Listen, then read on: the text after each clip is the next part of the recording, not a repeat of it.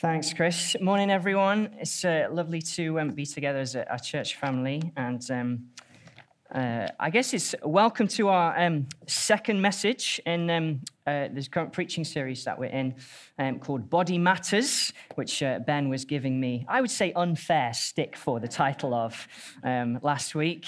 It's a deliberate play on words because we are talking about matters of the body, but also our bodies really matter, right? They're not just shells inside of which are the real us. Our bodies really matter and mean something to God. And we've recommended a book to go along with the series for further kind of engagement on this material. Sam is coming up on the screen. Sam Albury's What God Has to Say About Our Bodies, how the gospel is good news for our physical self. So we'd really recommend that to kind of go a little bit deeper in. And if you're here last week, then you'll know that Ben started off the series. Of course, we're talking about the way to have these kinds of conversations about all sorts of issues to do with the body, that we need to love one another really well, and that we need to welcome the good news of God's truth revealed in his words. And as we put those two things together, love and God's truth, then we have hope, whatever kind of it is that we're facing. And so today, what we're going to begin to do is open up I suppose like a 4-point kind of framework that we can apply to any discussion to do with our bodies. And here it is. So today we're going to be starting in created. Next week we're going to look at what it means that the design gets broken. Then we're going to look at understood. That's Jesus coming in the incarnation and then redeeming us in the cross, the resurrection, and into eternity. And what I want to encourage us to do as we engage with things this morning is just recognizing that as we look at us being created by God, often what we're very tempted to do is then rush on to all of the brokenness that we see in our own lives, right? And see kind of in the world around us. And those things are all very real, and God is with us in the midst of them. I just want to encourage us as far as possible this week, not to kind of rush on, but just to base ourselves in the good news of what it means that God has made us and made us in his image, and some of what we'll look at today, not to kind of rush on too far ahead in the story. Because what we're going to do, where kind of this morning's heading towards, is that at the end of this message, we're going to take communion together. And sort of as we head to the various sort of stations around the room, you'll see that there's some mirrors that have been kind of appearing. And what I'm going to invite each of us to do, if we want to, is that as we go to the table, to firstly stop in front of one of those mirrors, to pause for a moment and to thank God that we are made by him and for him and in his image. And then with all of the questions that we have about why our bodies malfunction and why things are the way they are in life, to then go to the table and receive the one in whom hope is found. Now, I know that won't be for everybody. I know there'll be particular issues and life circumstances that mean that standing in front of mirrors is too much for some people. That's okay, but that's kind of where we're heading towards. And so let's jump straight into the scripture. We're going to go right back to the very beginning. So this is Genesis chapter 1. So this is the creation of the world, the 6th day. And here's what it says. It says, "Then God said, 'Let us make man in our image, after our likeness, and let them have dominion over the fish of the sea, and over the birds of the heavens, and the livestock, and all the earth, and every creeping thing that creeps on the earth.'" And here's where we're camping out, verse 27. "So God created man in his own image. In the image of God he created him, male and female he created them. And God blessed them. And God said to them, 'Be fruitful, and multiply, and fill the earth, and subdue it, and have dominion over the fish of the sea, and over the birds of the heavens, and over every living thing that moves on the earth.'" And what we've got to remember when we read something like this is that we're at a kind of stage in the story where there's no brokenness in the world yet. The plan of God is unfinished. It's still for Adam and Eve to fill the earth rather than just kind of the boundaries of the Garden of Eden with people that look like God, image bearers of God. But this is humanity walking in the garden with its creator, and there's no shame, and there's no strife, there's no sin. And it's a foretaste of what one day life will be like with God, because as we were hearing in the worship, that is what Jesus has won for us in the gospel. Won a permanence of access before the throne that is not dependent on how we're doing, how well we've been doing in our Christian walk or anything like that, but solely on the fact that he is risen from the dead. But in the meantime, a passage like this, it explains our wiring. It has something to say about who we are. And so then the first thing that it has to say is that we are created by God, very obviously. So verse 27, God created man in his own image. Now, I'm going to put a picture on the screen for you. And I want you to kind of have a look at this picture and ask you the question, what is it? What can you kind of see in this picture? And you might kind of think, okay, so there's a swimmer there. It looks female from the description, obviously swimming under the sea or lake or whatever. Looks like a kind of sunny day, though maybe feels a bit sort of cold. There's obviously some beautiful vegetation at the bottom of whatever the body of water is that's swimming in. But you can only tell so much about a picture like that until you know who's behind it, or what the story is behind. And it turns out that that's not just a random painting. That picture has been produced by someone in our church family, by our very own Jenny Spreadborough here, who Penelope and the Ducks runs her own Etsy shop. And the story behind it, so I understand, is that Jenny and my wife Emma went wild swimming in spring lakes over in Long Eaton, which doesn't just mean you find a random lake and you jump into it. It's a sort of outdoor thing that you pay for and you go in. But in my view, you have to be absolutely crazy to do it, but sort of went there, enjoyed things together, and so I understand Jenny got inspired to produce that piece of art, and so the art was born. And in the same way, there's more to humanity than simply just what you see, than simply just seeing people. We can see that picture and we can say, okay, so we can paint, we can have an understanding of what it's like. But there's a whole story behind it. There's purpose, there's design, there's explanation that's going on in our backgrounds. And in the Bible, it says that we were made very deliberately by God, out of the overflow of his self-giving love. And we were made to know him and made to enjoy him, and that it was very good. Most of the things in Genesis chapter 1 in creation are described in the words of God as good. The creation of humanity is very good. That is to say that your being made by God was a very good thing in his sight. That you are, as Sam Albury puts it in his book, the product of God's intention. I love that phrase. And that means that you weren't born a mistake. And it means neither is your body a mistake. It means your life has meaning. I love the words of the psalmist, Psalm 139. Is it David's? Let's just have a look. Yes, Psalm of David's. He says, "For you formed my inward parts. You knitted me together in my mother's womb. I praise you, for I am fearfully and wonderfully made. Wonderful are your works. My soul knows it very well." Fearfully and wonderfully made. Fearfully there just means made according to God's purposes. It means that he's your designer.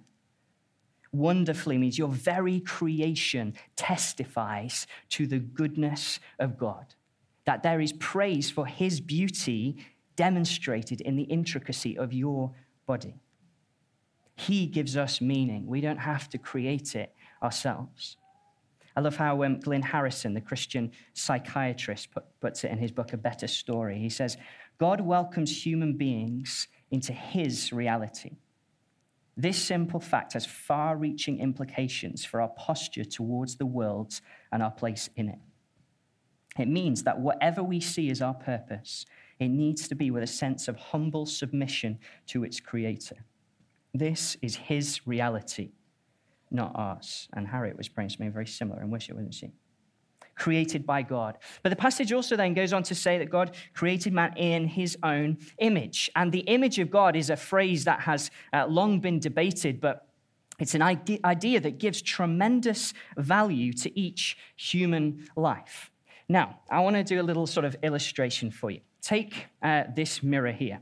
So, this is a mirror, and it has a status. It has a thing. Sorry, the light is now shining on you guys. I'm just going to put that down statically. Otherwise, lots of you are going to go blind because of the lights being shone. It has a status. It has a thing that it is. It is a mirror. But it also has a role, doesn't it? It has a thing that it does. Its role is to reflect, to shine out. And it's the same with us in the image of God, isn't it? We are the image of God. We have a thing that we are. We are the image of God. That gives us dignity. It gives us purpose. But we also have a role.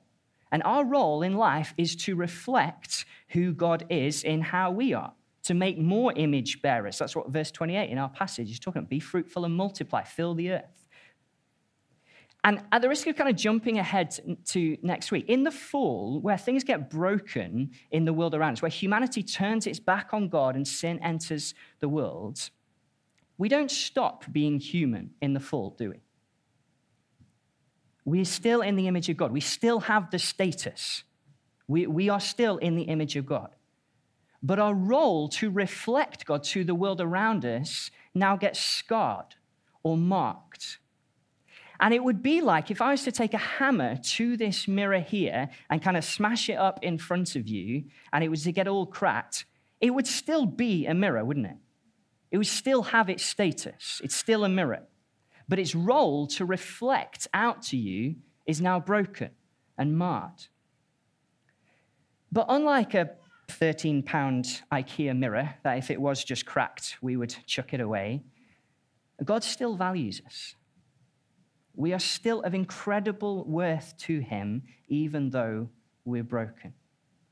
And actually, perhaps a better illustration would be that if I was to have brought up to stage a broken Stradivarius violin or a damaged Picasso painting, we couldn't afford those, unfortunately. But the role of those things is not, the violin is damaged, it can't be played, it's broken. But it's still of incredible worth because of who it's made by.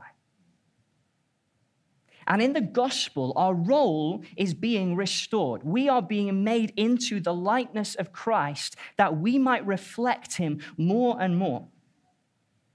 But our status has always remained. We're made in the image of God. And that means that your life has value and worth and dignity because of who you were made by.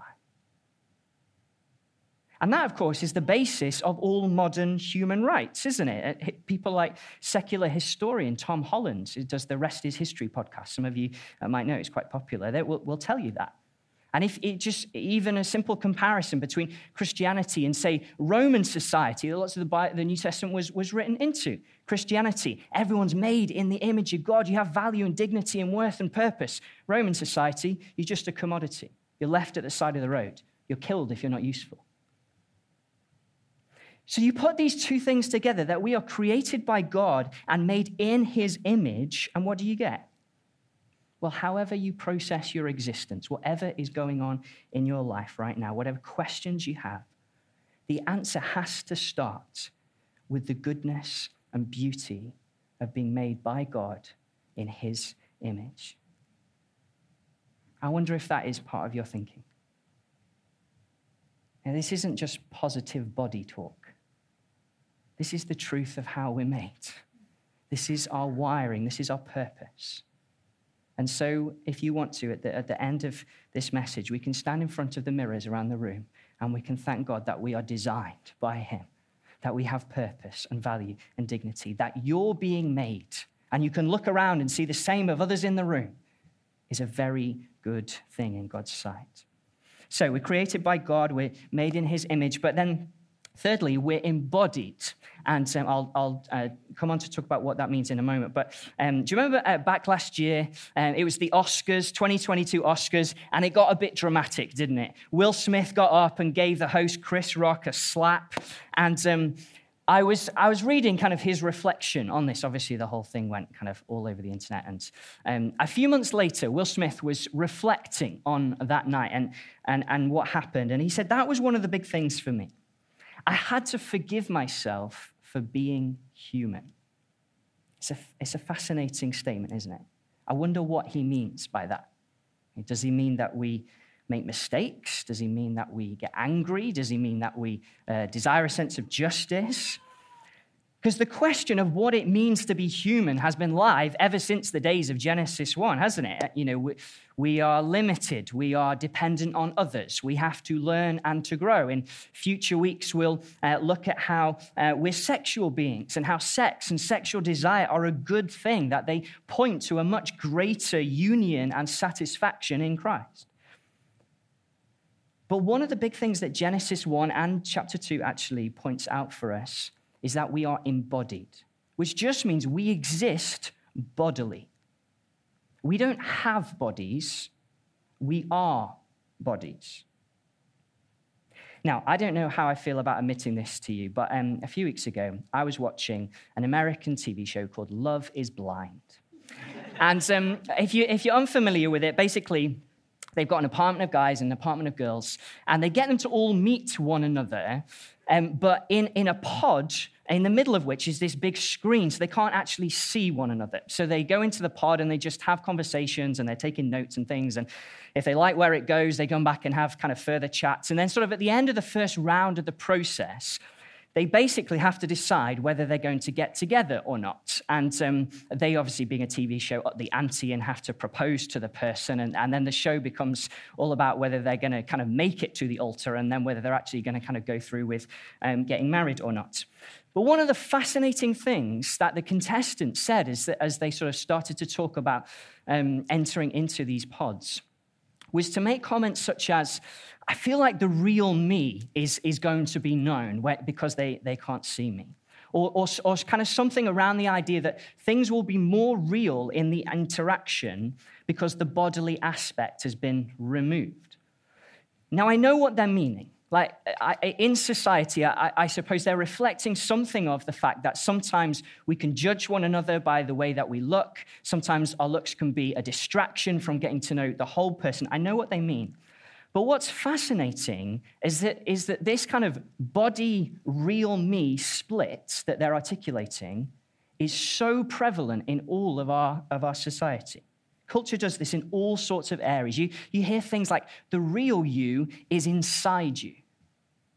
Take what a culture says about sex, for instance, hookup culture. So many of our kind of, particularly Gen Z, is kind of hearing things like, hey, just go and sleep with who you want. But unless you're ready to get involved in a relationship, don't get emotionally involved. Do what you want with who you want, when you want with your body, but kind of hold yourself back from getting too engaged in the process. It's a split between the body and the person. Or even just last couple of weeks, I had the radio on 5 Live, and they were talking about the really important topic of weight stigma. And they had a director of a national charity on there, and she said these words. She said, "It's not my fault that I live in a larger body. We need to see people for who they really are." And whilst I agreed with the point that she was making, that a person's weight is more complex than simply what they eat, I thought it was fascinating. She said, it's not my fault that I live in a larger body. Live in. As though the body is a tent inside of which is the real us. And actually, this kind of body, real me split idea, it goes way back into ancient philosophy. It was around in the New Testament era. There was a thing called Gnosticism. Some of you might have heard of it, that some of the New Testament letters tried to sort of kind of call out for the falsity that it was. It was the idea that the good soul must escape the bad body to be saved, or in the modern word, authenticated. It's eerily familiar, isn't it? And if only the real me could kind of overcome the limitations of my body. But the Bible has good news for us. And just in the next chapter, on Genesis 2, verse 7, it says this. It says, "Then the Lord God formed the man of dust from the ground and breathed into his nostrils the breath of life. And the man became a living creature." And he's saying we are earth and breath together. We are matter and spirit together. How does the Bible describe the makeup of the human person? We are body and soul, one integrated whole.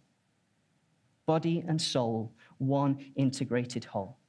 That is to say that both body and soul are as important and as spiritual and as designed by God as the other. That we don't need to look inside ourselves for who we really are, but that our bodies really matter. They indicate something. They testify to something. They're the means by which we enjoy relationship with God and with other people, the means by which we know ourselves, the means by which we process the world around us. So when we stand before the mirror at the end of this message, we can thank God that we're created by him in his image. But we can know that what we see is the real me, as much as our character or personality or inner life are as well. Now, just a quick word on how that applies to our online profile, because we're not talking about enough delicate topics this morning, obviously. If we're embodied, that means we were made for real, in-person community.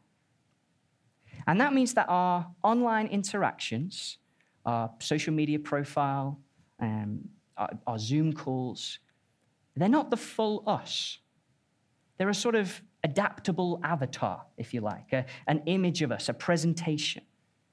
And you can feel it, can't you? It's the interaction with someone is never the same through a screen, is it? Like convenient as it may be, it's just never the same. People can say something, and the next time you see them, there's this weird thing of like you don't feel like you've seen them say it.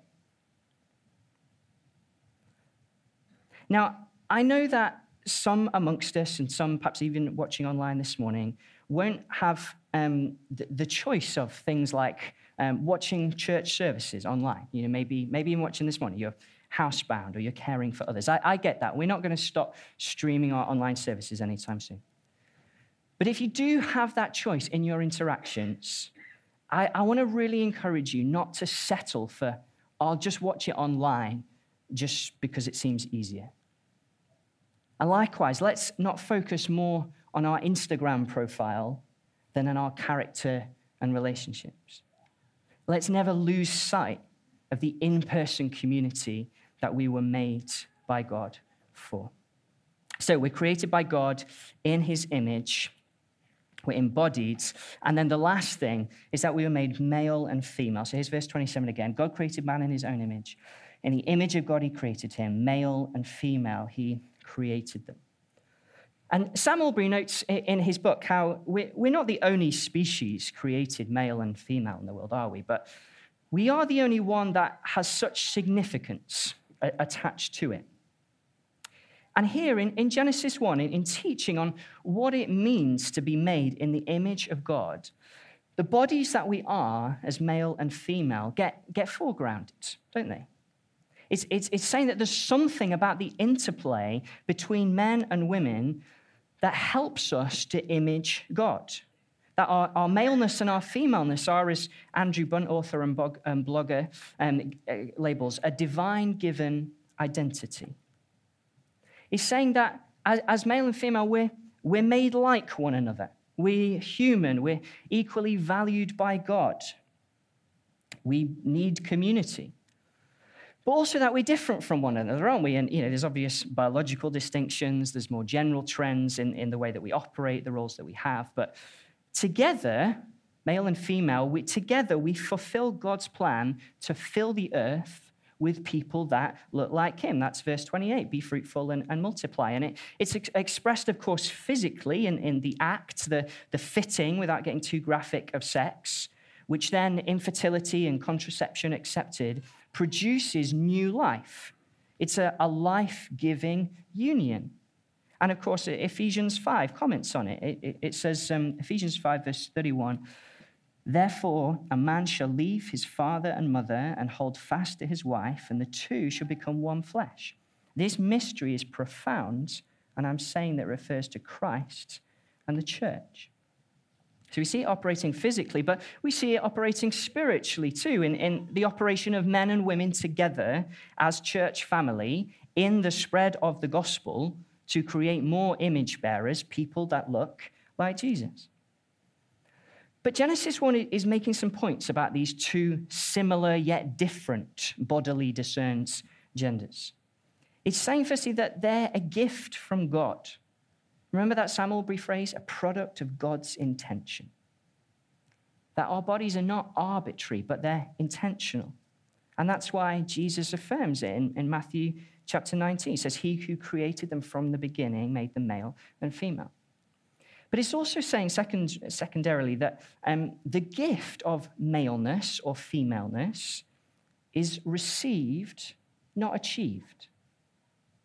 And that's really important. Received, not achieved. It's really important because culturally, we assign all sorts of hobbies and habits and color preferences to the genders that, for those that don't fit them, either leave them feeling insecure or more acutely questioning their own gender. Now, there are some things that I am into that score well on the cultural stereotypes of manliness. I love Match of the Day. I love action films, and I don't like rom-coms. I'm really sorry. I get very confused as to why. If something is meant to go upstairs, it is left at the bottom of the stairs. And so I step over it, assuming there must be a purpose why it's there.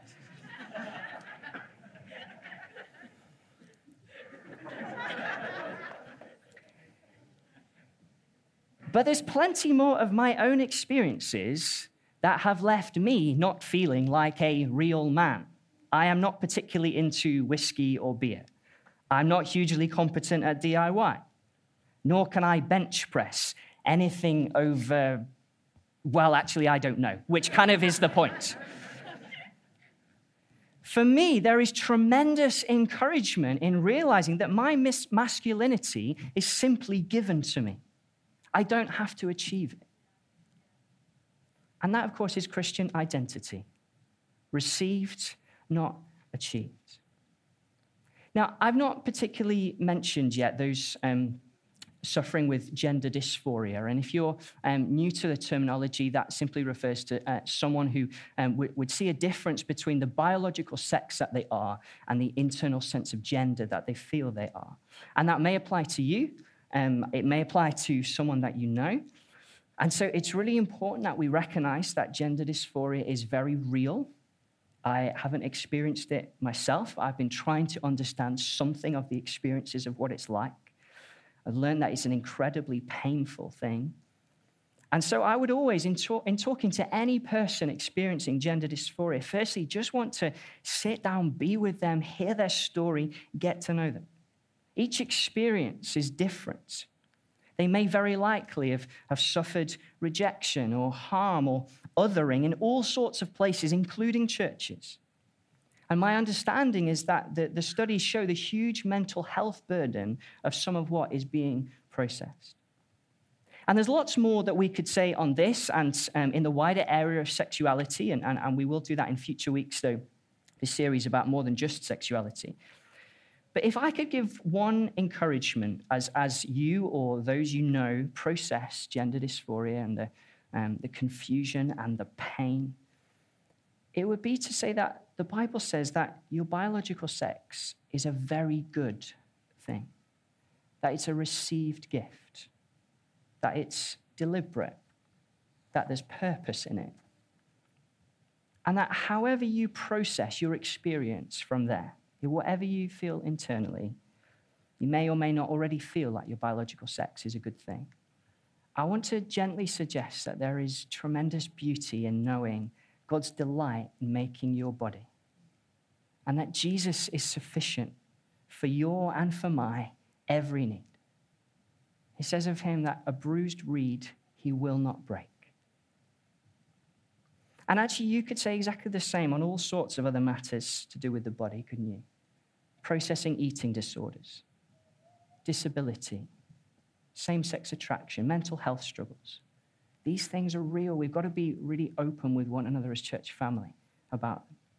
But however we process them, I want to gently suggest that there is tremendous beauty in knowing God's delight in making your body, and that Jesus is sufficient for your and for my every need, and that a bruised reed he will not break. So we're created by God in his image, embodied as male and female, and all of that, God says, is very